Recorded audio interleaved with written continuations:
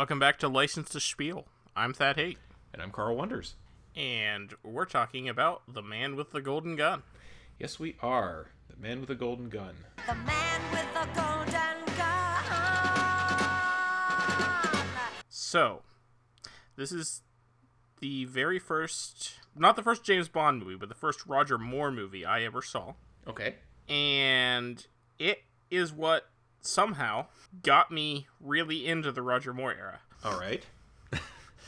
Having seen one, I can see why. I have no explanation for, 14-year-old Thad's terrible taste in movies, but apparently I really liked this one.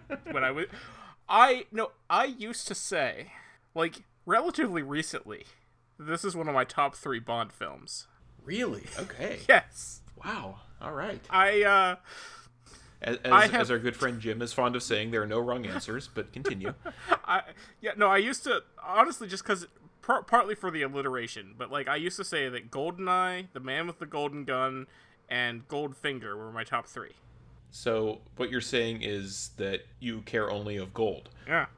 I love only gold, yeah. Yes.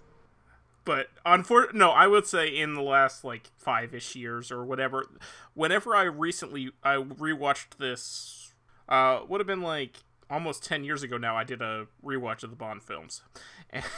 And at that point, my love for this movie came to a glittering end.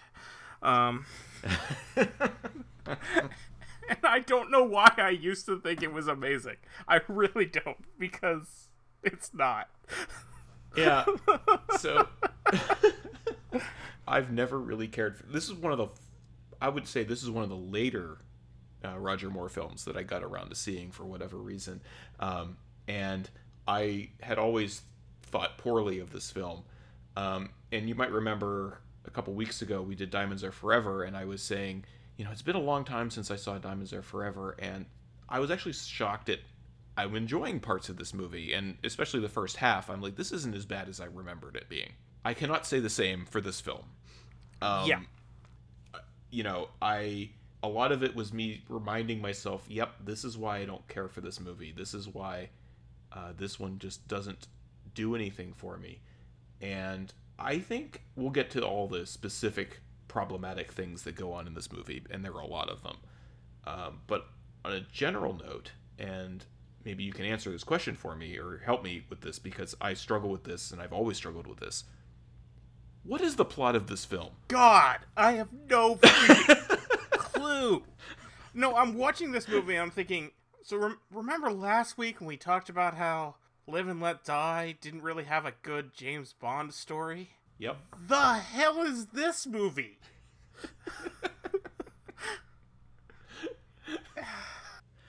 I mean, if you said in a sentence or two, tell me the plot of The Man with the Golden Gun, I wouldn't know what to say. Bond has to fight Christopher Lee, who's clearly slumming it.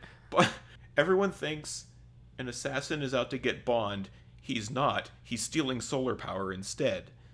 And I don't know where. I mean, I know that's there's just what?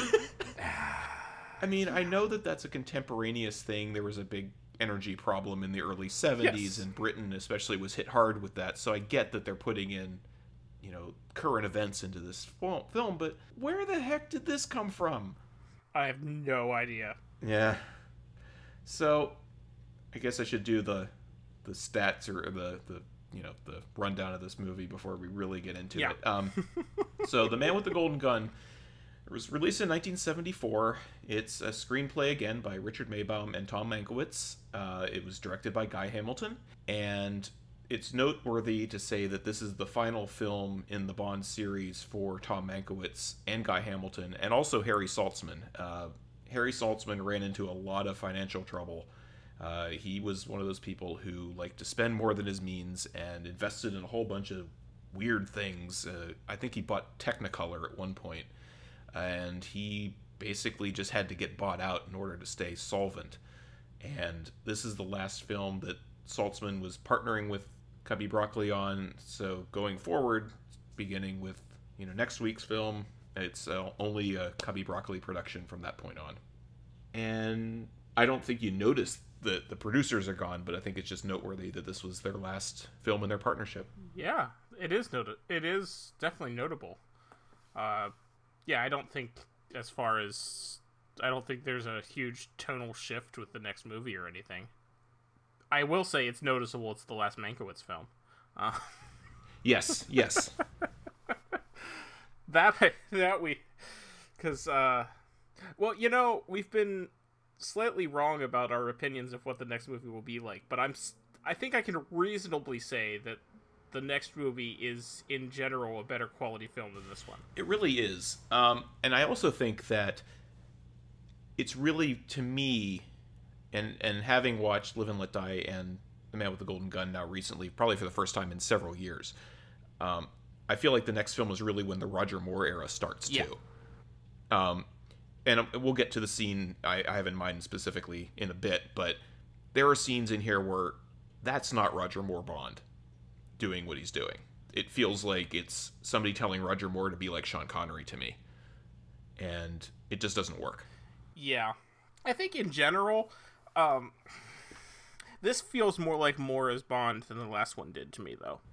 Yeah, I could see that. And I don't know if that's just because Moore was getting a little more comfortable in the role, or just the fact that it wasn't, we're going to try to do a blaxploitation movie that happens to have James Bond in it might help too.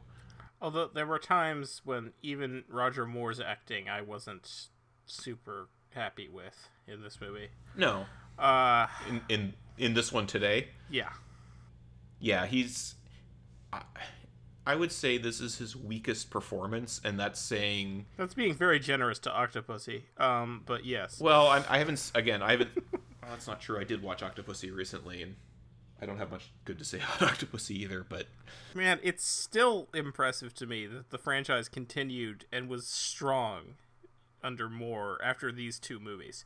Yeah, like, this movie ended, and I was kind of thinking about things, and I'm like, I'm surprised they didn't just call it quits with Moore at this point. Yeah, like, the fact that the series continued, just wow, and it continued for a whole bunch more movies too. Although I imagine if we hadn't had The Spy Who Loved Me and For Your Eyes Only and Moonraker, I like Moonraker. If we hadn't had good movies with Moore, he probably wouldn't have kept on for so long. No, that's true. And I mean, we were lamenting a few weeks ago about how we were hitting the doldrums of the series, and I think we're finally going to get out of it after this week, and I think we have some pretty high points, I think, for the next few weeks anyway. But in this movie, though, when he steals the car with Sheriff Pepper in it, and when he realizes it's Sheriff Pepper, he's just like, oh no. Yes. Like, could you be slightly more convincing? Yeah. Oh no. It's just like that scene in particular, I just like, you're barely acting at all at this point. Well, can you imagine, you had your experience on Live and Let Die, and I'm not saying I know anything about what Roger Moore felt about his experience on Live and Let Die, but to go through Live and Let Die and then to come back and do this movie and then realize you're stuck doing a good 15 minutes with this clown again, like, I would have phoned it in too. Well, Moore actually didn't act with him at all. In Live and Let Die, Moore didn't really have any scenes with him, other than the final... but I would imagine that, and I know actors don't like to do this for the most part, but I would imagine Roger Moore saw the movie and saw that a film that was not very good to begin with just gets absolutely destroyed by one of the worst character additions I can think of in a series like this. And then the idea to, let's bring him back again because he's vacationing in Thailand for reasons. Yeah. All right, so let's get into this thing. Mm-hmm. We open on a island in the Southeast Asia somewhere, and we have Christopher Lee with 3 nipples. Yes, we do. Right off the bat, we get the 3rd nipple. I find it interesting that the 3rd nipple is not the same color as the other nipples. both on Scaramanga and on Roger Moore. In fact, I think it's the same fake nipple on both. It might be recycled fake nipples. And we have a show title, folks. That would be a record. Yeah. So the movie makes it look to us like Knick-Knack, Scaramanga's manservant, has hired somebody to kill Scaramanga. What we actually find out is this is just part of Scaramanga's like training to keep on his toes, as he occasionally has to fight people. Yeah. And this is just so... What the heck is this whole scene? Yeah, no. I do appreciate that it's the guy from Diamonds Are Forever. It's Yes. the I didn't know there was a pool down there In guy. my head, it's the same guy. Yeah, yes. I don't understand this at all. It looks cool. But yeah, like, he has this entire, like, fake town thing in his... Yeah. Complete with Al Capone. Complete with Al Capone, who, by the way, the guy that plays Al Capone does a really poor job pretending that he's a fake Al Capone. Yes, he does. To the point where he blinks a couple times when he gets shot. I kind of like where the gangster's like, Al, wherever you are, don't hold it against me. That was a nice little touch. Yeah, that was cute. Yeah. I hadn't noticed that he blinks, but yes, he totally does. Yeah, he definitely blinks. I appreciate that they also gave John Barry a bunch of opportunities to just do his theme song in different styles. You have the pianola sound, and you have the... I like that one. Yeah, that one's swing cool. style. We'll get to the song itself in a little bit here. But yeah, I mean, clearly Scaramanga's a guy who's just bored, I guess. Like, Yeah. And I don't hate any of this, and I always remember thinking this might be the best part of the movie. It's just so bizarre, but yes. I don't know why he has fake Roger Moore as the gun, the cowboy guy that comes out of the saloon. It looks a lot like Roger Moore. Hold on. Now I need to check that. You know, it might be. Yeah. A fake mustache. I mean, doesn't it look like him? Yeah. It's hard to say with the eyes in shadow like that, but it might be. True. Yeah. Roger Moore is much better at playing a wax figure than Al Capone. Well, that's because that actually is a wax figure of Roger Moore. That's a very good wax figure of Roger Moore. Yeah, it is. Like, I've been to Madame Tussauds, and, like, most of those wax figures look nothing like the people they're supposed to be. That is an incredibly accurate Roger Moore figure. So, I'll back up. I think when it's the whole figure on screen, it's Roger Moore just posing. But I think, the close-up of him... Yeah. That definitely is... I assumed it was Roger Moore with, like, wax makeup on. Yeah, I think the close-up of him, like, right before they cut to the credits, I think, is the wax. That's a really good wax Roger Moore. Yeah, it is. I wonder what happened to it. I don't know. I think it was acting in some of the later films. That would be a cool conversation piece, though, to, like, have in your house, just, like, wax Roger Moore. It's probably in a Madame Tussauds somewhere now. Probably, yeah. One of the better figures. Like, seriously. Yeah. Yeah. So then, yeah, we get the theme, which I guess spells it all out for us. He has a powerful weapon. He charges 1,000,000 a shot. An assassin that's second to none. The man with the golden gun. Lurking in some dark doorway, or crouched on a rooftop somewhere. In the next room of this very one, the man with the golden gun. Yeah, I'm like, I don't think you could get more on the nose than these lyrics in this theme. The music at the end of the movie is even more on the nose. Oh, with Goodnight? Yeah. Yeah. I mean, spoilers for the end of this show, but my last note was something along the lines of how the end song is even worse. I know that Barry had trouble because The Man with the Golden Gun is not something that lends itself well to lyrics. I don't mind the tune itself that much. I just think the lyrics are really uninspired. And from what I understand, Lulu was actually sick when she sang this song because you can kind of hear a scratchiness in her voice at times. She's probably most well known for doing the song to Sir with Love from that movie, the Sidney Poitier film. Yeah, that's a very different voice. Yeah, so I mean, I'm not. I have actually seen that movie. Yeah. Wow. I just knew that would surprise you. So yes, I have actually seen that movie. Oh, excellent! It's a good movie. It is a good movie. Yeah.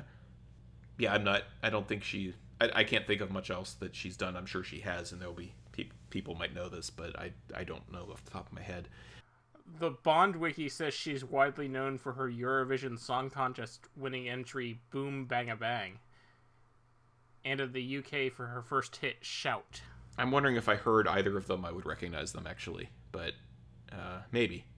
I would also say that also uninspired are the Morris Binder credits this time out, where it's just random women with water effects on them. Yes, we've seen better. And then we start off in MI6 again, as and seems to be standard. He doesn't close the privacy door. So, like, my understanding is that the reason for those two padded doors with the space in between is to insulate so sound doesn't get through, right? Right. He doesn't close the door on Moneypenny's side. Is it just me, or did the privacy door get a budget cut in this movie? There's too? also that, yeah. Oh, totally. It's much less stuffed than it was before. Yeah. And we get Bond in another double-breasted suit. He wears a lot of them. Because I know you like that. Yeah, in this movie, he really does. Bernard Lee looks really old at this point. So, I don't know for sure. I know he battled health issues throughout. Mm-hmm. I think he was sick here because he sounds sick. I think Bernard Lee was not in good health when they filmed this movie. I don't have evidence to suggest that. I'm just. And he does spend almost. He's in two scenes. And other than the very beginning when you see him sit down, he's sitting the whole time. Mm-hmm. Yeah. So you're probably right. This movie came out in 1974. Yep. And Live and Let Die was 1973. So there's 1 year in between these two. Is it just me, or does Roger Moore look a lot older? Oh, yeah. Like, significantly. Like, there's been much more than 1 year between the two. He doesn't look Sean Connery in Diamonds Are Forever old, but no, he definitely appears to have aged quite a bit. I think that's why he was so startlingly young last week, is because I'm used to this Roger Moore, which he'll look more or less like this for the next 3 movies. Yes, and this is going to be a bit superficial here, but like in close-ups, he seems to have a lot of blotches on his face and things, and I'm wondering if they did more makeup on him the first time out. Oh, that's possible. I don't know what it is, but there's just these little things that he looks 5 years older than he did in the last movie, and there's only been a year in between. I mean, he's still definitely aging better than Connery, but yes. I mean, he's older than Connery was. And he still looks younger than Connery did at the end of his tenure. He really ages significantly, I think, between Moonraker and For Your Eyes Only. Yes, I agree. Starting with For Your Eyes Only is when he's beginning to look too old for the role, and especially, and then it makes the action scenes even more ridiculous. Yeah, I will say I think they're actually probably the best they get in this movie. I mean, low bar, but yes, it's a low bar. But things like, and I think most of these scenes are terrible, but you know, they have the fight scene in the dressing room later, and then there's the fight scene at the martial arts school, where it looks like it's actually Roger Moore doing a lot of the stuff. Mm-hmm. And it's not terrible. And I do like when he kicks the guy while he's bowing. Yes, that was clever. But we're jumping ahead. So I will actually say, this may have very well have been on M's desk before and I didn't notice it, but I will actually give credit to the movie for a tobacco-related thing for once, in that M is a well-known pipe smoker. We see him smoking a pipe many times throughout the movies. Mm-hmm. And on his desk is a pipe stand with multiple pipes, which is a nice touch because there are no pipe smokers who have one pipe. Okay. I did notice that, and I was wondering if you were going to comment on it, because... Yes, but I'm not commenting on it in a bad way, in a good way. No. That's actually accurate for because for one thing, you generally want to let a pipe rest after you smoked it. For another, you don't tend to want to mix types of tobacco in the same pipe because it'll leave what's called a ghost, where like your next smoke will taste like the previous one, even if it's a different kind of tobacco. Mm-hmm. So yeah, pipe smokers generally have more than one pipe, so good on them for actually getting that right. Okay. So this scene, I find it interesting because the whole setup is they've been mailed a bullet that has 007's number on it. Okay. So beyond everything else, first off, we know that Scaramanga wasn't actually targeting Bond at first. Right. So why? Secondly, if he was, still, why? Well, doesn't, and I can't remember her name, not Octopussy, but the same woman, Maud Adams' character. She's the one that sent it to them. And because she wanted Bond to go get rid of does she say that? I missed for that. her. She says that in the hotel when Goodnight is hiding in the closet or hiding under the covers so or I something. missed that. Yeah, so they address that at some point. All right. So my big complaint with this is, M asks Bond what he knows about Scaramanga. Bond gives off this guy's entire life history, but nobody knows what he looks like. Right. Wait, yet how? they have his fingerprint. How do you know he has 3 nipples? How do you know what his parents did? I mean...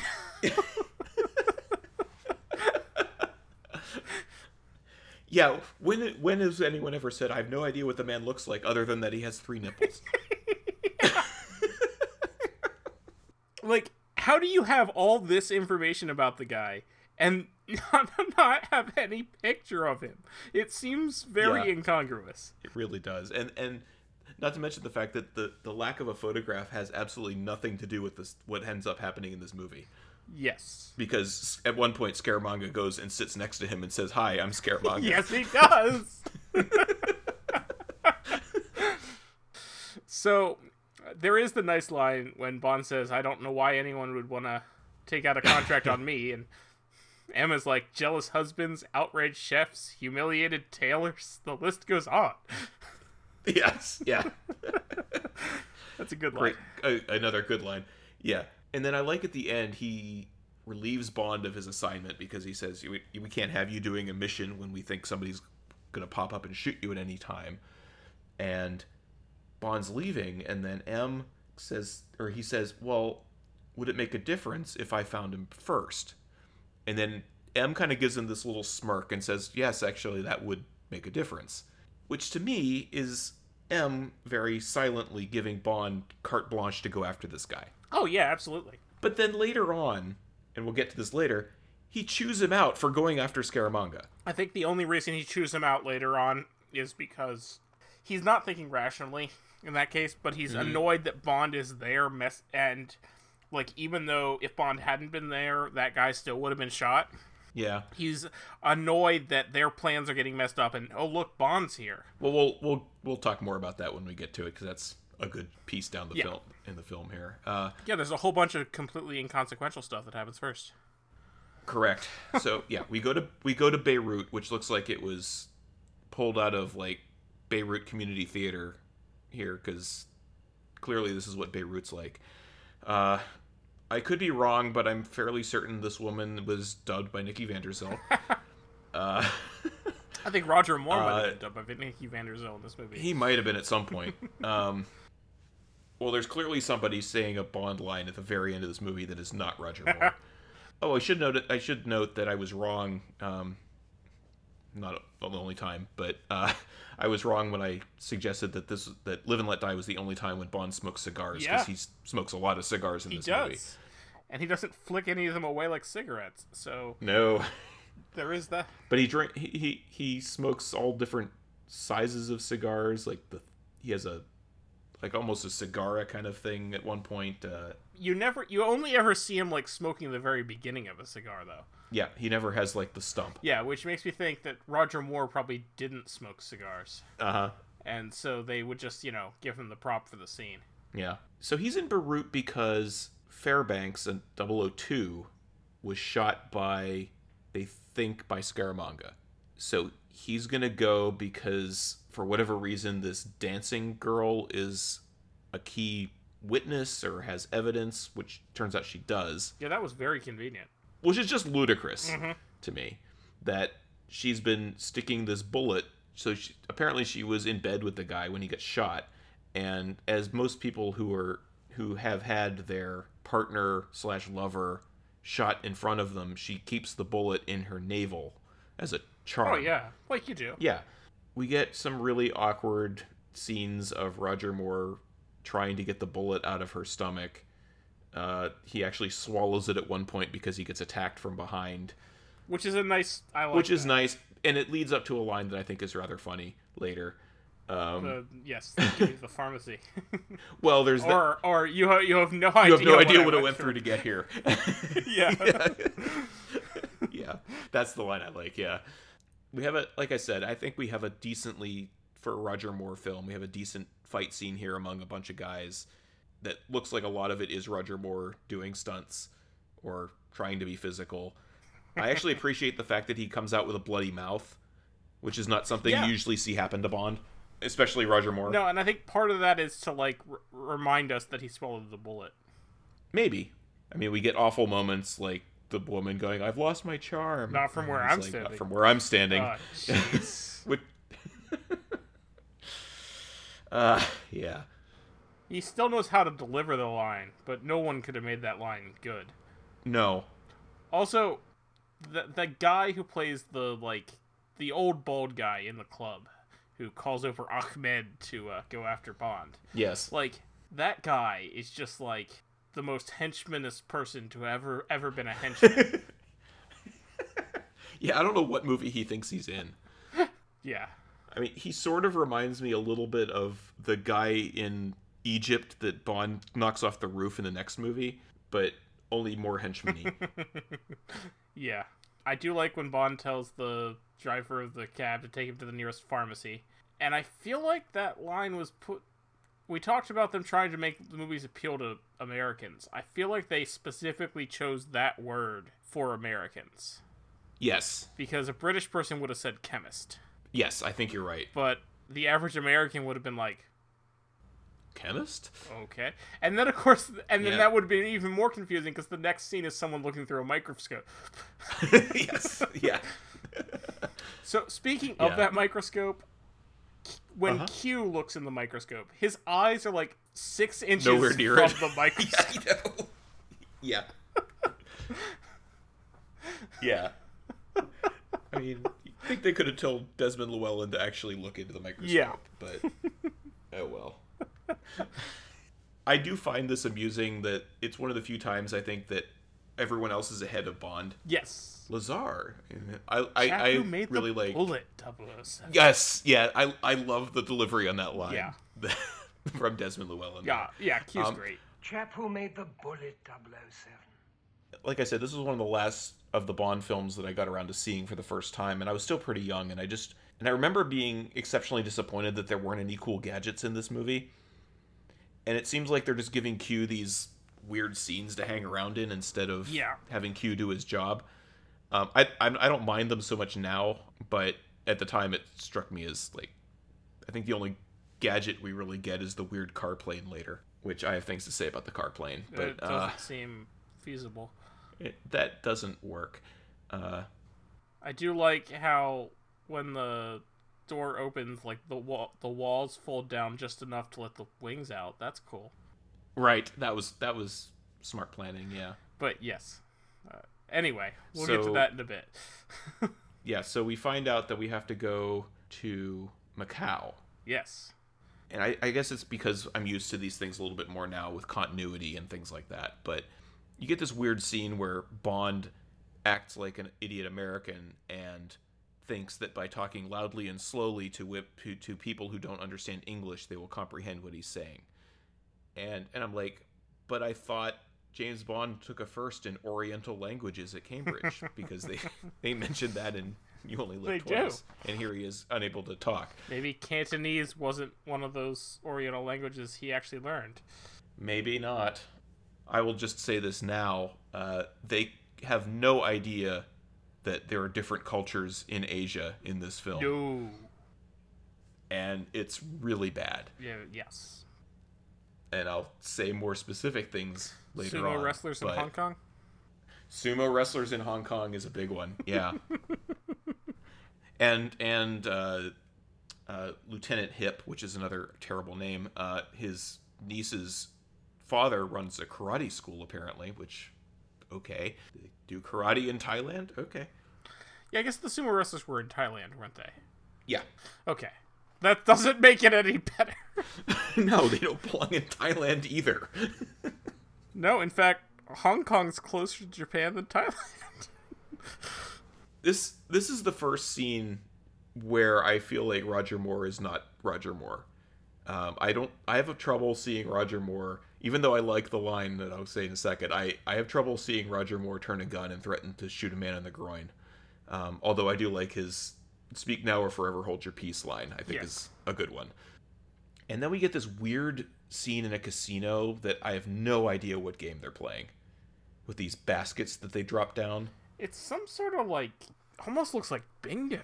Yeah. Well, the baskets are for like them to like place their bets and stuff. I guess they drop them down onto whatever. Yeah, I don't think the baskets are part of the game per se. I think the baskets are just where they get their money and such. So if they're up on the top level, they just put it down on whatever spot they're putting their money on, I guess. Yeah, I think so. Okay. I guess that makes sense. I mean, not a lot, but yeah. and that's how we find out that this Lazar guy is delivering the bullets, and they're picked up by this woman who's played by Maud Adams, who we see later in Octopussy. She picks up the bullets. Bond follows her. They end up going to Kowloon Bay, I believe. Or no, into Hong Kong. They go into Hong Kong because they're on a hydrofoil between Macau and Hong Kong. Which Hong Kong also, presumably still at this time, was off the coast of China. Yes. And at this time would have been British. I think it's still off the coast of China, actually. It is. Well, there's a bridge now, but yes. And Bond is tailing Maud Adams, and we run into, almost literally, Mary Goodnight. Do we have to? We do. Oh, God. Just, the worst example of 70s sexism, as we have talked in our last couple movies. Yes, this is the epitome of 70s sexism, where you get this woman whose entire role, it seems to be to mess things up for Bond. So Mary Goodnight is a character from the books. She's actually James Bond's secretary, so she's kind of his moneypenny, so to speak, I guess. There's no other similarities, really, to that character in this movie. They just borrowed the name. At least she, in her first little bit here, she seems somewhat competent, because Bond's like, I have to follow this green Rolls. And she knows that this hotel, all of their fleet cars are green Rolls Royces. So at least she does something helpful right off the bat, but that's about the only time she does. And she is actually, when she gets captured by Scaramanga, she's actually doing something helpful. She just happened to get captured while doing it. Mm-hmm. But yes. But I really feel that this is kind of an amalgam of the bad 60s sexism with what we've had as the bad 70s sexism, because not only is she relatively incompetent and somebody who tends to cause trouble to happen, Bond just treats her so poorly. Yeah. Oh, he's terrible to her. He's terrible to her. It's awful. Yeah. I don't. It's reminiscent of his treatment of, I don't remember her name from the last movie.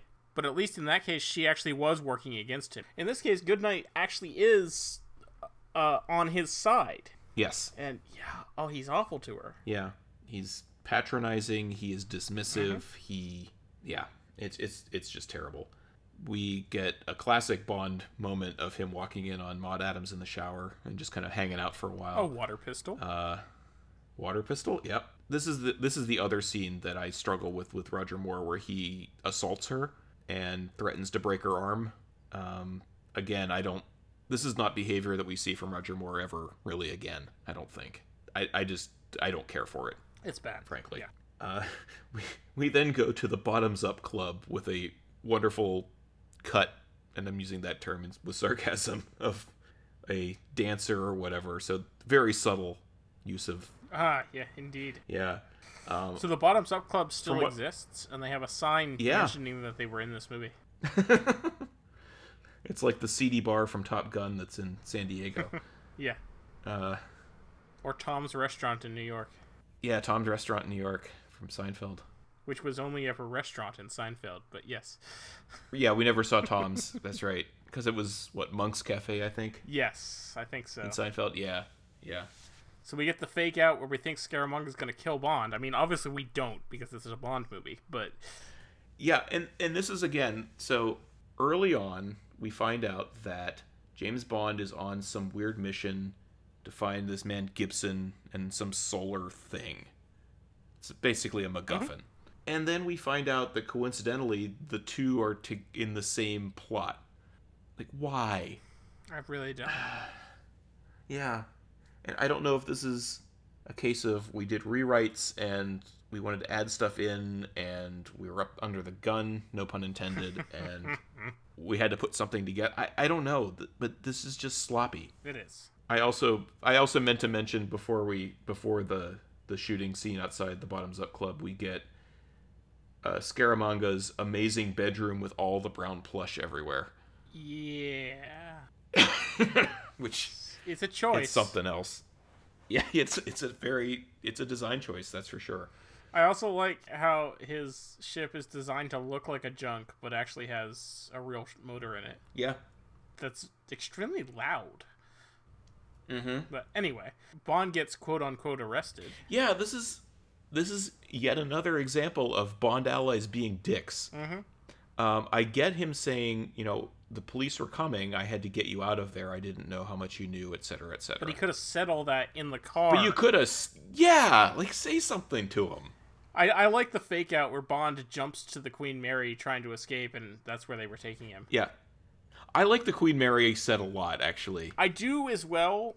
I have a complaint about it. Uh-huh. When we see the Queen Mary, which also, for just so everyone knows, the Queen Mary never actually sank in Hong Kong Harbor. It's used as a hotel in Los Angeles now, actually. But they say, here's the wreck of the Queen Mary, which sank under unusual circumstances in 1971. So, okay, so that's weird. The whole thing about that is weird.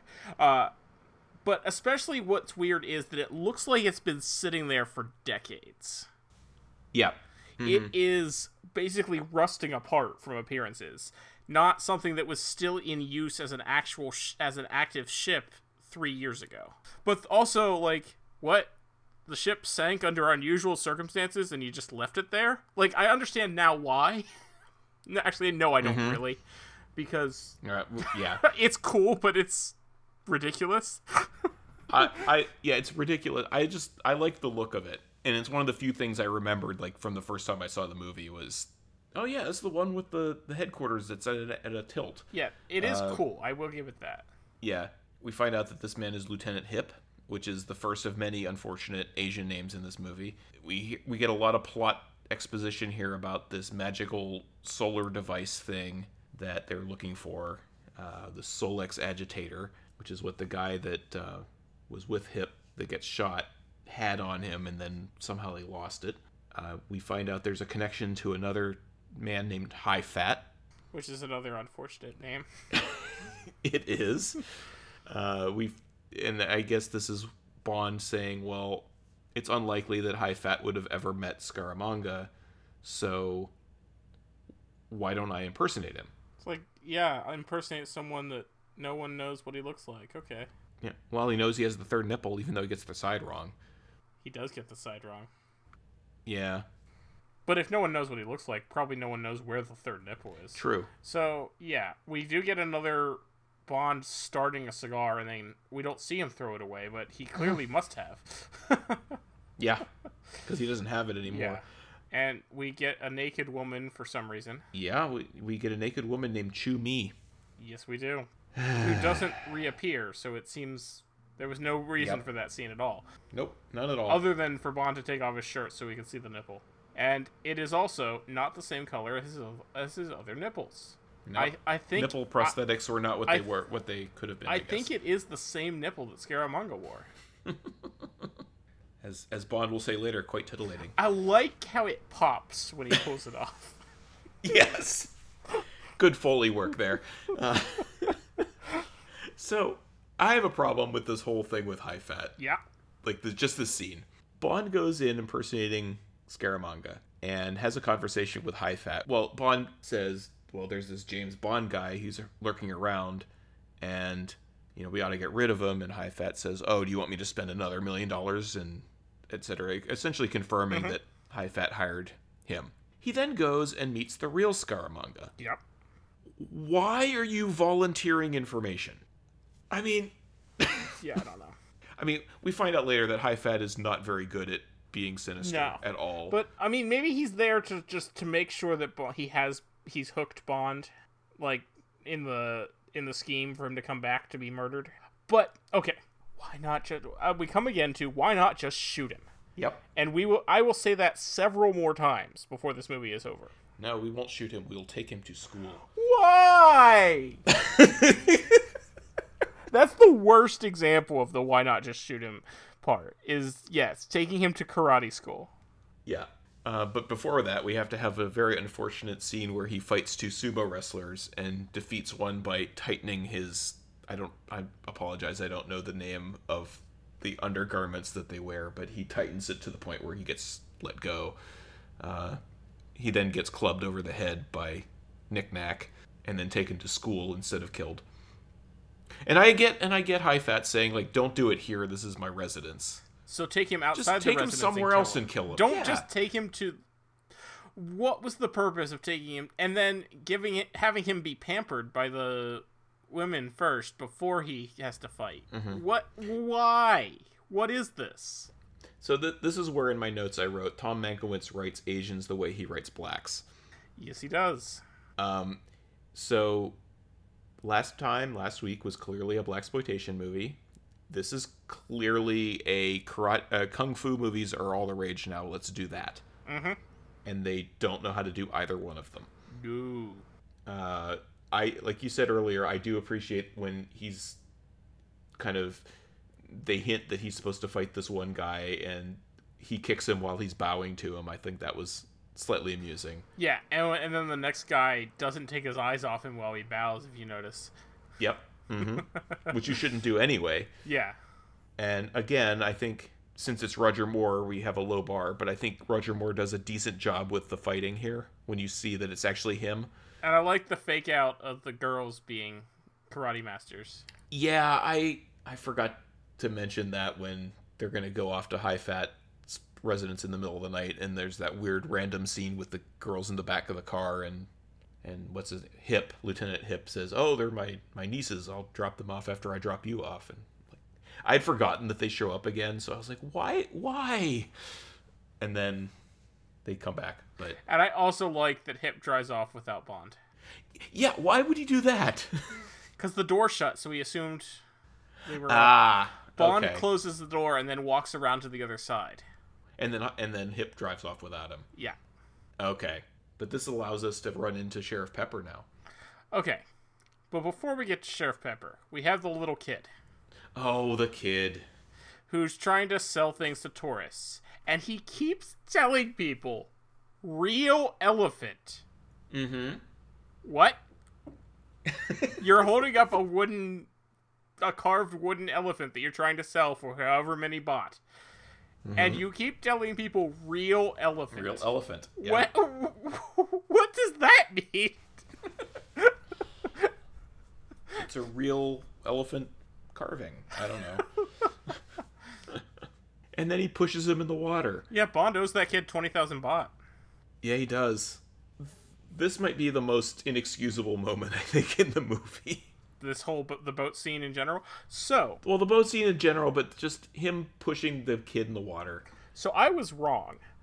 Okay. Last week I said that they used the 007 theme in this movie. I swore they used that theme for this boat chase, but they don't. No, we don't get that again until the boat chase in Moonraker. Okay, I must have been conflating the two. Maybe. Now I might end up being wrong, but no, because we don't get I'm pretty sure it's not in The Spy Who Loved Me. Because John Barry doesn't do the next movie, so No, that's the one where we get the disco action music. But anyway, And we once again have elephants that are way smarter than they should be, like the one that in Diamonds Are Forever that won the slot machine. In this slot machine. In this one, when J.W. Pepper calls him ugly, he pushes him in the water. Yeah, and as if J.W. Pepper wasn't bad enough, we get J.W. Pepper's wife. J.W., where are you? Oh God! And if that had been all we saw of J.W. Pepper, it would have been bad, but it would have been. It would have been an annoying thing, but just a cameo, okay. Yeah. I mean... So, I will say... So, remember last week when I was defending J.W. Pepper by saying that I imagine he probably was racist? He didn't show overt racism in the movie. Because he called everyone boy. Right. In this movie, geez, he's so racist. Oh, man. Yeah. I mean, when we get to him later, when he randomly shows up again, and I mean, the number of times he calls the people here, the indigenous people here, pointy heads, or is just brown faced, or just I wrote it down somewhere. And he also, talks about their pajamas. Oh yeah, if you get your pointy little heads out of those pajamas, you wouldn't be late for work. Yeah. Oh, God. Brown waterhog. Yes. Oh, my God. Terrible. It's terrible. Last week I said, well, at least in Man with the Golden Gun, you can understand the words he's saying. Honestly, I wish I couldn't. Yeah, I know. Yeah. Wow. Just wow. And again, there's no reason for him to be in this movie. I'm really glad that he wasn't also vacationing at the Egyptian pyramids next week. Yes. I mean, in between, so we get... an English secret agent from England. Yeah, that line actually made me giggle a little bit, just because it's so dumb. So Scaramanga kills High Fat. Yep, and says put him in the mausoleum. Put him in the mausoleum that he's so proud of, yeah. Yeah, Chekhov's mausoleum. Yeah. Bond meets Goodnight for dinner, and they share a bottle of Foo Yuck. And we learn that the bottom button in her frock is a homing device. Mm-hmm. I'm sure that's not going to come in handy later. No, not at all. And then Goodnight has to spend the night in a closet. Yeah, I mean, he's usually terrible, but this is a real dick move here. Yeah. Because he's about to get it on with Goodnight. Like, you get the sense there's a history here with these two. Yeah, well, because in the beginning he talks about... She says it's good to see you again, and he's like, would I do that to you after 2 years? So yeah, no, they've definitely made Boolaloo together. Yeah. And then Maud Adams, and I apologize, I can't for the life of me remember the name of her character, and I just watched this movie. So did I, and I don't either, but it is Andrea Anders. Andrea Anders, okay. So she turns up, and Bond decides... strategically that it would be better for him to sleep with her because he'll get information out of her. Well, Goodnight is in the closet. Well, first Goodnight is under the covers and he says, "Oh, I do the 3-pillow trick to fool people into thinking I'm in bed." And then he sends her into the closet, which she takes rather well, frankly. She's still angry at him, but not for long. Yeah. And then this is when we go to the martial arts exhibition because he's supposed to meet Miss Anders there, and she's going to have the Solex. Turns out she's dead. Yeah. I mean, I don't know the physics of that actually working, but I think it's a well-done scene. It is a well-done scene, yes. And Scaramanga sits down and says, "Hi, I'm Scaramanga." Yeah. So, I mean, the ludicrousness of that aside, we actually haven't mentioned that Scaramanga is played by Christopher Lee, which I think is another indicative problem of this movie. Christopher Lee is so much better than this. He's so wasted in this movie. He's really good in this scene. Yeah. And it's like, this is the scene where you're like, why didn't we get more of him? Why didn't we get a better movie with... I mean, Christopher Lee is one of those people, and I'll say probably again in a few weeks when we get to Christopher Walken's movie, where I'm like, these people are tailor-made to play Bond villains, and they don't do it the way that they should. I don't think. I actually think Walken acquits himself a little bit better, because I think he has better material to chew Yeah. on. But But I agree that Walken. We get that a bit. But yeah, in this case, yes, Christopher Lee is horribly wasted. He is so much better than anything in this. and it's a shame to say that Christopher Lee made a career on making terrible movies. That too. But yeah, he's just a better actor than the material he's given here. At least today in the 21st century, Christopher Lee's probably best known for Lord of the Rings, and Yeah. Oh, but no, the last one he was in was the Hobbit movies. So no, it comes Yeah. full circle. Better that than Count Dooku. Oh God, I forgot about Count. How did I forget about Count Dooku? I don't know how you forgot about Count Dooku. Okay, so Count Dooku, all right, not that great. Christopher Lee as Count Dooku, Yeah. fantastic. Yeah. I mean, Count Dooku is the Count Lippy of Star Wars. But I mean, it's also, just terrible names. When but- you have an awesome Sith name like Darth Tyrannus, why in the world do you go by Count Dooku? Because it was supposed to be a surprise that he turned out to be a bad guy. at But the they end of the still second call movie. him Count Dooku after it wasn't a surprise. That's true. They never call him Darth Tyrannus after that, do they? No. Yeah. Well, now we managed to work in Star Wars. We've done Star Trek multiple times, but I think this is the first time we've done Star Wars and Lord of the Rings. This is the nerdiest recording we've done yet. We'll have to figure out how to get Battlestar Galactica in here as well. Oh, well. Don't make me think about how to do that, because it has to be organic or it doesn't work. Yeah. So this is the scene when, as you were mentioning before, that Goodnight is following Scaramanga out of this. Well, she's following Arena. Knick-Knack. She's following Knick-Knack. Oh, that's right. She's following Knick-Knack. Because she heard from... Because she had heard about the midget that had the gun on Bond. Yeah. So she's like, that must be him. So I'm going to follow him, put the tracker in the boot. Yes. But Scaramanga And- comes behind her and puts her in the shoves boot. her in the boot. Yep. Which is another thing that I'm a little confused about. Because Bond calls her on the walkie-talkie at one Why point. didn't she call them as soon as she got captured? Because it's Goodnight, I guess. I don't know.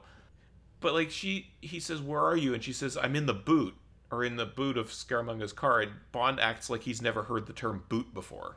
Yeah, there is And that. I'm like, is that another Americanism that they're doing, where they're like, for those of you at home, boot means trunk. But anyway, yeah.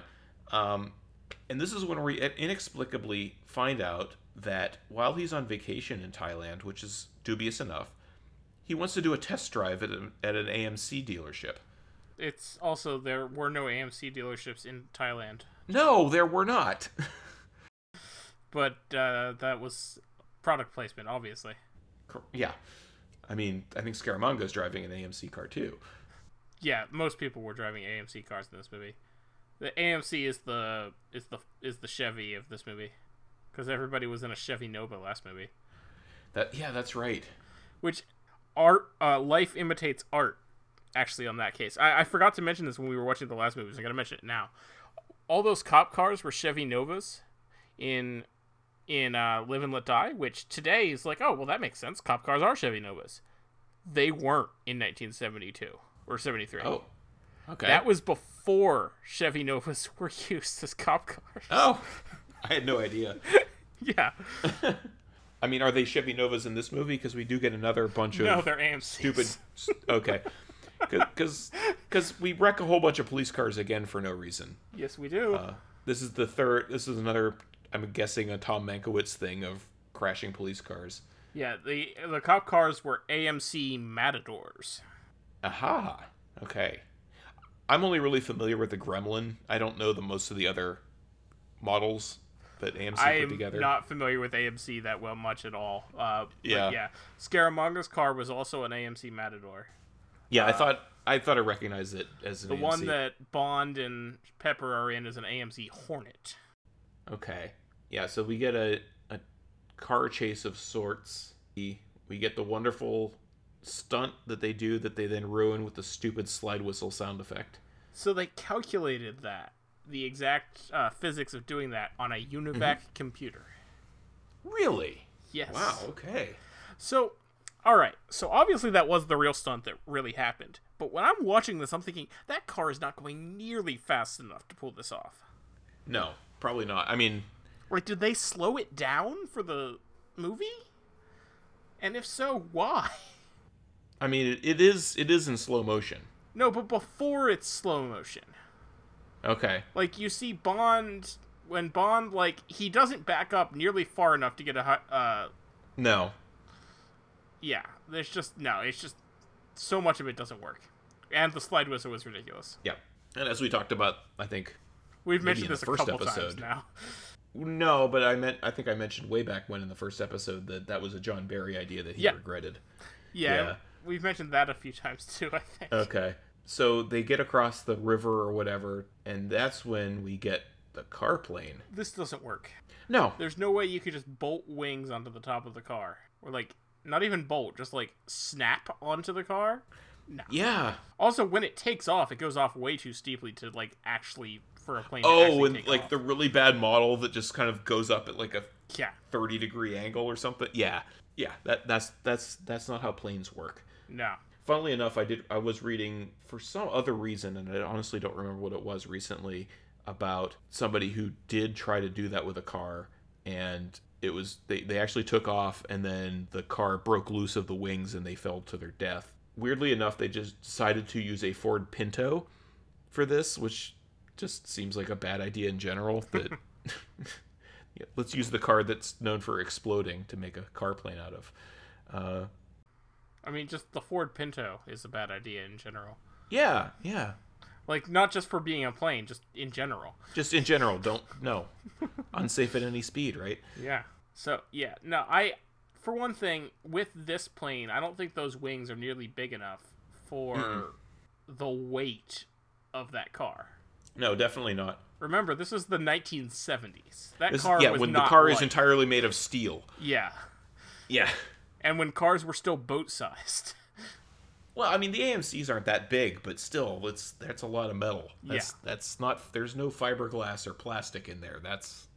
Yeah, no, those wings are not nearly big enough. Certainly not on a short runway like that. No, there's just nothing works with this. But anyway, it happens. Except you like the fact that the doors fold down. I do like the fact that the door goes up and the sides go down to fit the wings through. That is neat. Yeah. Goodnight opens the trunk and realizes she's in the air because she's like, I think we've stopped. There's no way you thought they stopped. No. Can you imagine how loud that jet engine would be inside the car? Oh, yeah. I do like when we, right after Goodnight closes the hatch, we cut to M and his face is priceless. Yes. Yeah. I mean, bless Bernard Lee, like, he is so good at playing this absolutely disgusted at Bond thing that he does so well. And he's actually standing in this scene, too, actually. He is actually standing in this scene. Yeah. So, I really should stop making statements about anything. I mean, I won't. But I'm going to keep saying things and be completely wrong. So they find the Homer thing that Goodnight has. Bond goes after them, and his plane is equipped with the latest version of Magic GPS from MI6. So, how does Bond's plane has like a reverse propeller thing going on? I don't know what that is. How does that? There's no way that works as a propulsion when it's like right there in the middle of the. No. I mean, it's like the same engine that the car plane had. Yeah, but the car plane had a jet engine. Bond's actually has a spinning prop. I mean, it looks like a real plane. It does look like I just have trouble with the physics of this, but okay. Yeah. I mean, I will say that, I mean, this is obviously a real place. It's a rather incredible location. Mm-hmm. These islands off of, I think Phuket is the city that's nearby. Yeah. But, I mean, it's a very striking location to do a film in. Interestingly, they originally wanted to do this movie after Diamonds Are Forever, and they wanted to shoot it in Cambodia. But 1969 in Cambodia was that's a bad time really to be in Cambodia. Place to do a movie. No. And I'm kind of confused a little bit then because 1973 in Cambodia wouldn't have been much better. No, it really wouldn't. And Mankiewicz, I guess, has some weird ideas then, because I mean, he obviously has some weird ideas, but Yes. like, why do this movie? I don't I know. mean, the book was not well regarded. The film isn't any better. If I remember correctly, you're either reading or have read Moonraker. I am in the process of reading Moonraker. Okay. I took a break to read another book, but I will be back to it. Okay. Yeah. James Bond will return. Yeah. I can see why it took them a while to get around to making that one. Yeah.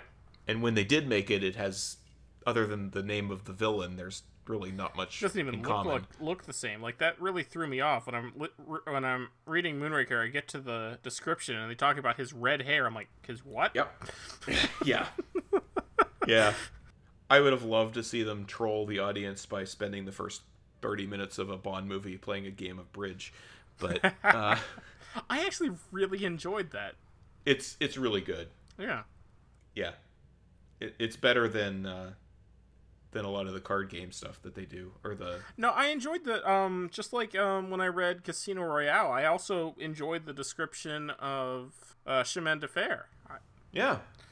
And it was useful because I actually figured out how Chemin de Fer worked. Well, I still don't know how bridge works after listening to the bridge thing, because bridge is complicated.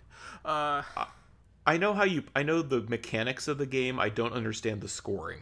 Yeah, I didn't even know the mechanics. I just was just listening, like, oh, okay, so that happens, this happens. Oh, that's apparently good. Okay. And and the description of how he tricks him into in unwinnable situation. Mm-hmm. I thought was really good. Well, I liked when he says, like, the hand that he had actually dealt way back before he started. Yeah. Sadly, we don't play bridge in this movie. Nah. Or in the movie Moonraker. No. I also want to give a shout out, to not only to the incredible location, but the incredible tweed jacket that Bond is wearing. Oh, it's amazing. It is so 70s. Giant plaid tweed jacket. I'm pretty sure I've seen couches made with that fabric. Also from the 70s. Yeah. Oh, yeah.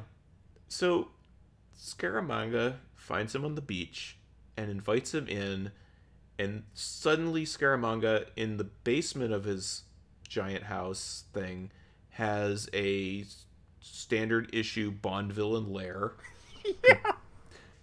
Complete with fizzy lifting drink things filled with super liquid helium at absolute zero, which is not how temperature works. And a henchman who is so 70s. Oh god, yes.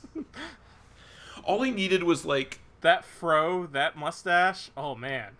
All he's missing is the outfit that Dr. McCoy beams onto the Enterprise in the motion picture. He does need some bling.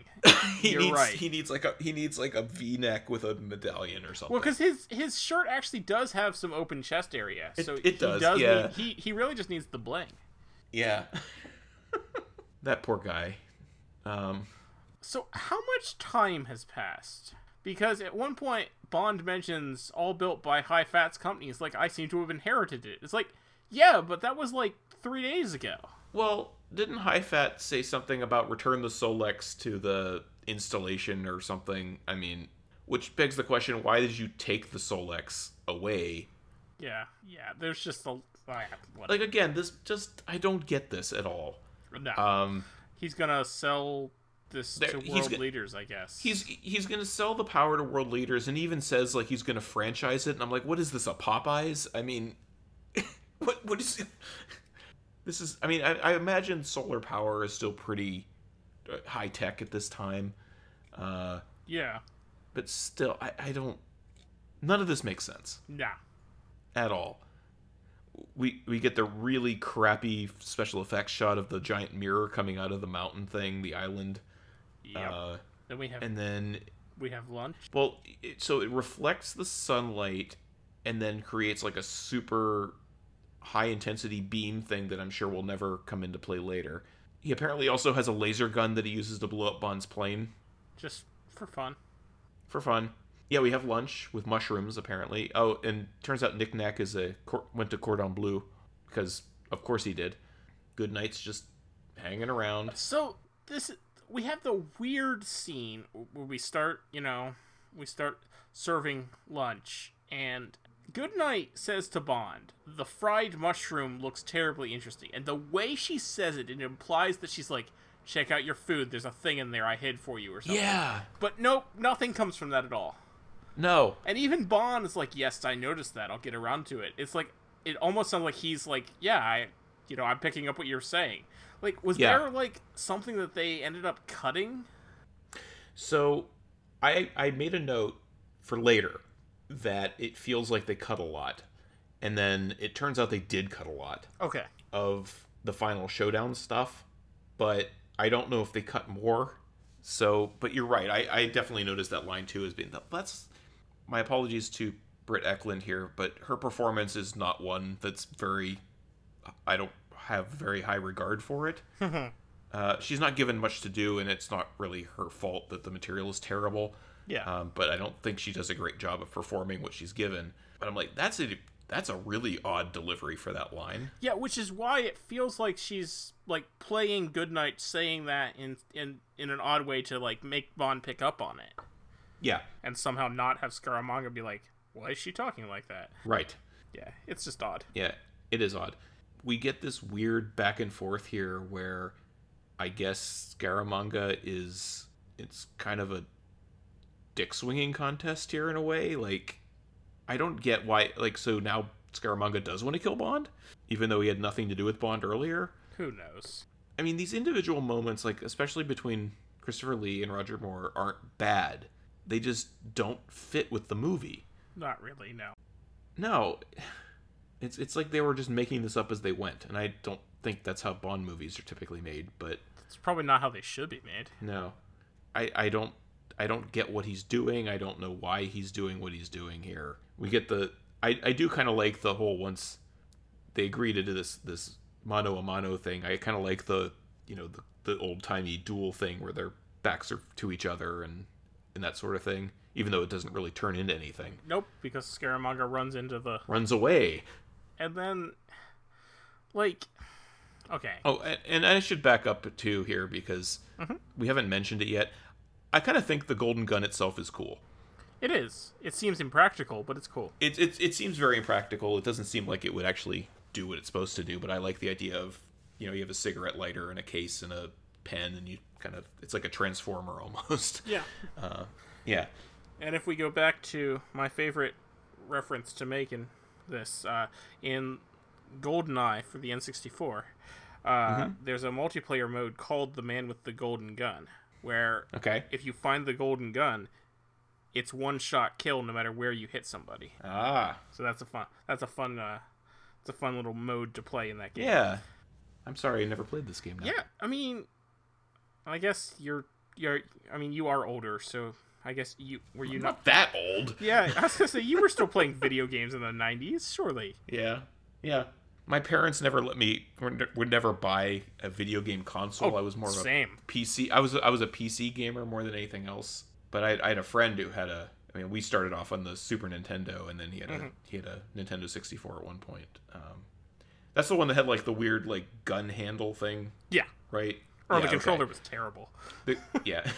It was the first video game controller with an analog joystick, though. Ah. Oh yeah. Yeah.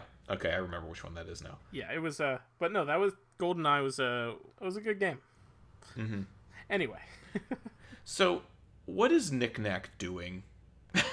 I think Scaramanga like deliberately like has him play this role where he's, if you kill him, I get all this. Scaramanga is like, hey, you need to make Bond think you're helping him. Yeah. But why? I don't know. Yeah. Okay. So how are there no cameras in the giant space underneath the floor? Also, how far big is down this place? does that go? I know. Because he drops his gun and it clatters for a while. Like, earlier on, the beginning of the movie in the pre-credit sequence, right after he shoots the guy, the gangster guy, and the lights come up, and I'm like, this looks like somebody like amateur hour set design here. Mm-hmm. And I guess it's supposed to. Yeah. But I feel like this is them like not even bothering to pretend that, look, we're on a soundstage and this is underneath the floor of the soundstage. But yeah, like where how far does this thing go? And if it's that easy to get under it, why aren't there cameras down there? Well, and I'm like, this is an OSHA hazard right here. I mean, this giant drop off here. But this is definitely where I feel that, and I did check, and it turns out this was the case, although I don't know how much. There has to be a lot of material that was cut out of this. Yeah. I mean, for one, this is an incredibly unsatisfying end to the character of Scaramanga. Oh, yeah, it is. I like the idea that, like, Bond just takes the place of the... Yeah. I like that, although when did he change into the outfit and get the gun? Why does the Well, he would have gotten the gun from the existing... Why does the wax dummy have a gun that actually shoots bullets? Realism. Yeah, Makes you wonder how realistic that wax Roger Moore is under the clothes. Yeah. Oof. Like, I'm wondering now, is this wax dummy anatomically correct? And like... Sorry, I don't know why my mind went there. We go from him climbing underneath the floor to him suddenly being in the place of the fake James Bond. Yep, it's odd. Which on its own I like. I think that's... Yeah. If there was a way that Scaramanga would have been done in by his own creation, the space, I think that's how it would have happened. And I don't have any problem with that. I just, again, there's definitely material that is missing. Instead of showing us over and over again Knick-Knack looking at all the video screens, they could have shown more of Bond doing stuff. Maybe that's more Sony stuff. They had to show him flipping all the buttons around the Sony monitors and stuff to get their money's worth or something. During this process, Goodnight kills the henchman. Oh, yeah, she does. That's right. And Absolute Zero is no longer maintained. So And it has to be maintained or else there will be prompt criticality, which sounds bad. Absolute Zero is not actually possible on Earth. Not on Earth. It isn't. Also, I mean, it's been a long time since I took physics, and I understand the physics. I understand, or I remember learning about how superconductors work because you cool them down really far, and that's why they're able to conduct electricity more quickly than they would normally. Don't they just stop working when they warm up? Yeah, they don't. They don't explode. There's no such thing as criticality. Yeah. No, and even if that were the case, this is a really bad design problem. I mean, she clubs the guy and he falls into the pool of liquid helium. Which, if it was actually Absolute Zero, would not be liquid. It would not be liquid. No, but the heat of his body causes it to overheat. So, here's my problem with this. Yeah. It has to have some sort of ridiculous refrigeration on this to keep it at that cold temperature. Mm-hmm. The blip of that one body falling into it shouldn't have caused a problem at all. No, it would only cause a problem if those were pools of liquid helium that were not cooled independently, that were just sitting there. But they have to be, because they're there to cool off the hot thing. Well, or the hot thing that is the air above it. Yep. I mean, you're in Thailand. And it's not like it's cold there. It's not like that guy's body is going to continue producing heat. No. I'm pretty sure it stopped doing that. Yeah. Yeah, the physics of this don't make sense. In the meantime, Bond has to go and get the Solex out of this machine. And he just starts beating on the glass, because that's going to work. He starts beating on the glass, and of course Goodnight's butt hits the button, because that's the kind of movie we're watching. Yep. I weirdly do like, though, and she's trying to turn it off, and the cloud goes in front of the sun, so he thinks that she's turned it off. I do, and I will say, we're supposed to think, oh, Goodnight's dumb, haha, because Bond says there must be an override here, and a master override switch, and we had already seen the giant letters that said master override switch on the panel, and she can't see it. I will say, I work in technical support. People miss. I will say, do you see X? It's right here next to, and nope, they don't. Yep. So that is actually, especially in a stressful situation, that is perfectly believable that she missed that. Okay. I will say that. We'll go with that. As someone who walks people through using computers and such on a daily basis, a lot of people simply do not see the thing the obvious thing that you're telling them to look for. Okay. So that one, I'll buy that. I'll actually accept. I don't think that's what they intended with that scene. I think they're more like, oh, she's dumb, she can't even read. But, yeah. Well, I have issues with the design of this machine where you have that giant lever to open the door. Yeah. But then you have a button that also lifts the lever because why not? And, I mean, it is pretty clear that she can't read when she hovers her finger under computers controlled lock-in and she reads it as computer interlock. And there's the manual override in giant red letters as she's, pressing everything but that. But, yeah. Where's the override? But surely there's like a lever or something that Bond could be hitting to open this rather than just pounding on it? You would think, I mean, they got it in there somehow, right? So, Yeah. I mean, he does get it out eventually. And they get out, they get on the junk, which is filled with melons for some reason. Yeah. They start to get comfortable in the brown plush room. Oh man, there's so much brown plush. Like the entire bar is brown plush. I know. Yeah. I want carpet everywhere. And then this is when Knick Knack shows up to kill him. At one point, chucks a bunch of bottles that clearly don't have anything in them. No. It's assumed that Bond puts him in a suitcase and throws him overboard. No, he doesn't throw him overboard. He puts him in the little that little cage thing. Does he? Yeah, they show him at the very end. He's like sitting in the cage thing. Oh, do they? Okay. Looking very sad. Oh, okay. Because when she says you didn't, he's like, I bloody well did. Mm-hmm. Oh, you're right. Yeah, he is in the cage thing. Okay. He's in the cage thing. Yeah. So. Which isn't much better, but. It's better than killing him. It's better than killing him, yeah. I mean, he's never killed a mission before. Oh, God. Jesus Christ, this movie. Yeah. So then M calls them because. How did M get this number? How does M know they're there to even call that number, even if he had that number? Well, to back up, so this will sound like a little weird comment at first, but I promise I'm going somewhere with it. So I have an 8-year-old, and she often likes to get into bed and eat Cheerios and watch TV. Okay. When she comes to visit me, because she doesn't live with me full time. After she leaves, I am constantly finding Cheerios in the bed. Oh, yeah. There is no way she got all of the glass out of this bed. Just by shaking the sheet? No. Yeah, no. There's no way. And Bond's like, get all the glass out of the bed? Great. Let's take off our clothes and get back into bed. I'm like, no. Glass in general is just such a pain to clean. Like, if you break something. Oh, yeah, because the tiny little shards. You find bits everywhere. Oh, yeah. Oh, my God. Like, I would be not anywhere in this room. Yeah, no, certainly not naked. Yeah, So, but yeah, the mysterious phone call from M. She's just coming, sir. It's not quite as bad as Christmas only comes once a year. No, perhaps Christmas does come more than once a year, I think was the line. Well, whatever, it's bad. It's still bad, yeah. I've occasionally said it's the worst line in film history, which clearly it's not, but I hate it. Where you get something came up was another line that he has. Mm-hmm. Keeping the British end up, sir. It's no keeping the British end up, or my favorite, he's attempting re-entry, sir. It appears he's attempting re-entry. Yes! that is the best. Yeah, that one's good. That line will never be topped. This one, yeah, it's not that great. No. And then, good night. Good night. Good night, sir. And then Lulu starts singing good night. Yeah.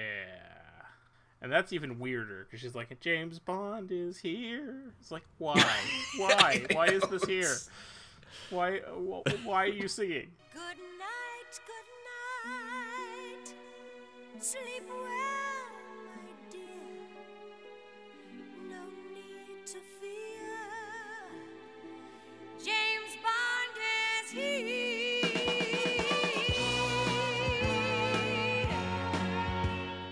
But hey, we finally have James Bond will return in The Spy Who Loved Me. In The Spy Who Loved Me, which will be a much better film. Yes. Nobody does it better. Nobody does. And well played. And it will have its own convertible car. I like the Submarine Lotus. I do too. Yeah. I'm actually looking forward to that movie a lot because I have mixed feelings about it, and I know you really enjoy it. I do. And my mixed feelings are not that I would ever put it anywhere near like the bottom of the barrel like this movie or Live and Let Die or anything like that. But I mean, we'll clearly talk about that next week. But it is a bit of a rehash of You Only Live Twice. A little bit. The villainous plot. I mean. Mm-hmm. Yeah, we're swallowing up submarines instead of swallowing up spacecraft. Yes, but yeah, we'll talk about that next week. Yeah. So we've made it through, I would say, the worst patch. The Mankiewicz trifecta? The Mankiewicz trifecta. Shockingly, he did not come back after this one. So this movie had a budget of $7 million and grossed $97.6 million. Wow. Yeah, that's what I'm saying. And I was reading contemporary reviews for it, and they were not that good. I mean, other ones definitely do better. Like, if we look at Spy Who Loved Me, it had a budget of $14 million and grossed $185. Yes. So, I mean... Well, I think that was the most successful of all of them at the time, I think. Yeah. I'm looking at these figures. Yeah, I guess they've all done generally really well. But it's just, like, the percentage-wise there of the production cost versus gross. It's just like, holy crap, this movie did really well for not being a very good movie. It's not a very good movie. I mean, I'm not quite sure what $17 million was budget-wise at the time. This one was only $7 million. Oh, $7 million. I can't imagine that's a lot. No, and I was just about to say that... there it is. AMC Astra Spiral Jump Mathematical and Computer Technology furnished by Calspan Corporation, Buffalo, New York. Anyway, what was I going to say? For as much crap as I'm giving this movie, and I've been giving it a lot of crap, it looks pretty damn good for a $7 million film. Yeah. I mean, they did a lot. They got a lot out of that $7 million, I think. I've just been scrolling through the grosses for the various movies. Mm-hmm. They definitely, I mean, inflation accounts for some of it, but like Skyfall had a $1.1 billion gross. Wow. Admittedly, its budget was $200 million, but still. Yeah. Not that great of a movie either. I mean, it's better than Spectre. It's fine. What isn't? Well, The Man with the Golden Gun might not be. I'm not sure on that one. I don't. At least Bond doesn't get brain damage that's never referenced again. Yeah, that healed itself pretty quickly, didn't it? But it was unhealable. That was part of the plot. Yeah. But we'll talk about that in several weeks. Yeah, we have ways to go before that. Thankfully. Yeah, we got the invisible car before that. I like the invisible car. Really? Okay. Okay, not like... I recognize that it's dumb. But I actually really enjoyed that movie. Okay. That's a movie I don't think I have seen since I saw it in the theater. It's kind of the move along home of Bond films. Although that might be Moonraker too. No, Moonraker's better than that. No, I like all of the Brosnan movies. Only one of them is a masterpiece, but I like all four of them. Yeah. I really like The World Is Not Enough, even though it's not a good movie. Yeah, same. Tomorrow Never Dies is mostly... I like half of Tomorrow Never Dies. I mean, I mean, Tomorrow Never Dies is what you get when you have a Bond film directed by the guy that did Turner and Hooch. Yes. So... Yeah, it's mostly forgettable. Of the three, I would call it the weakest one, even though it's probably a better movie than The World Is Not Enough and Die Another Day. Yeah, I would say Die Another Day is not good, but it's certainly memorable. Yeah. Not necessarily in good ways, but it's definitely a memorable film. Tomorrow Never Dies is just... Well, you want to talk about, wasting your villains. Jonathan Pryce is wasted in Tomorrow Never Dies. Oh my god. Yeah, he's... Especially the last third of the movie. Plus, although there's a few cool little fight scenes in there, like, what are you doing wasting Michelle Yeoh that way? Well, was Michelle Yeoh... I mean, Michelle Yeoh wasn't a big name yet, though. I think she was certainly well known within her niche that she was in at the time. Fair. I mean, she wasn't an unknown. That's fair, yeah. But we have a few films to get through before we get there. So we've managed to make it through The Man with the Golden Gun. We found out who he will bang. Oh, yeah, that was a line in the song, wasn't it? Yeah. As I may be on you or me, who will he bang? We shall see.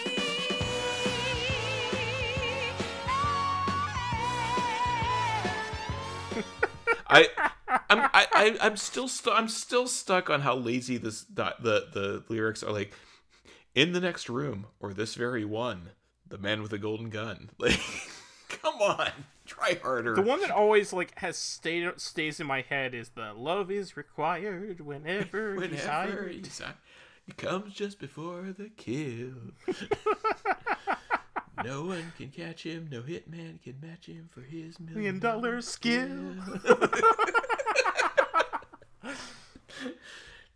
This song is terrible. One golden shot means another poor victim has come to a glittering end.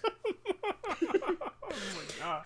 If you want to get rid of someone, the man with the golden gun will get it done. It's so bad, but it's also catchy.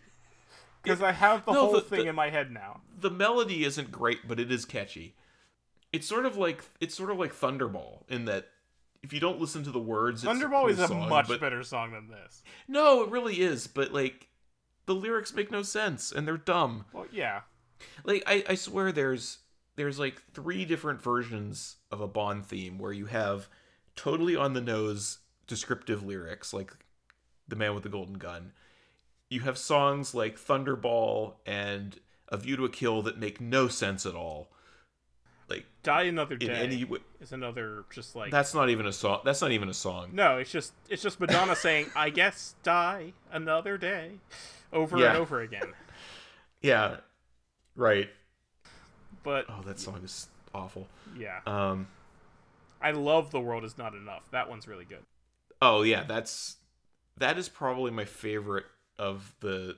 Well, it's easily my favorite of the Brosnan. Oh yeah, definitely. And that includes the real theme song that they didn't use for Tomorrow Never Dies, which I like a lot too. I don't know if I know the real theme song. The K.D. Lang song that they put at the end of the movie. Okay.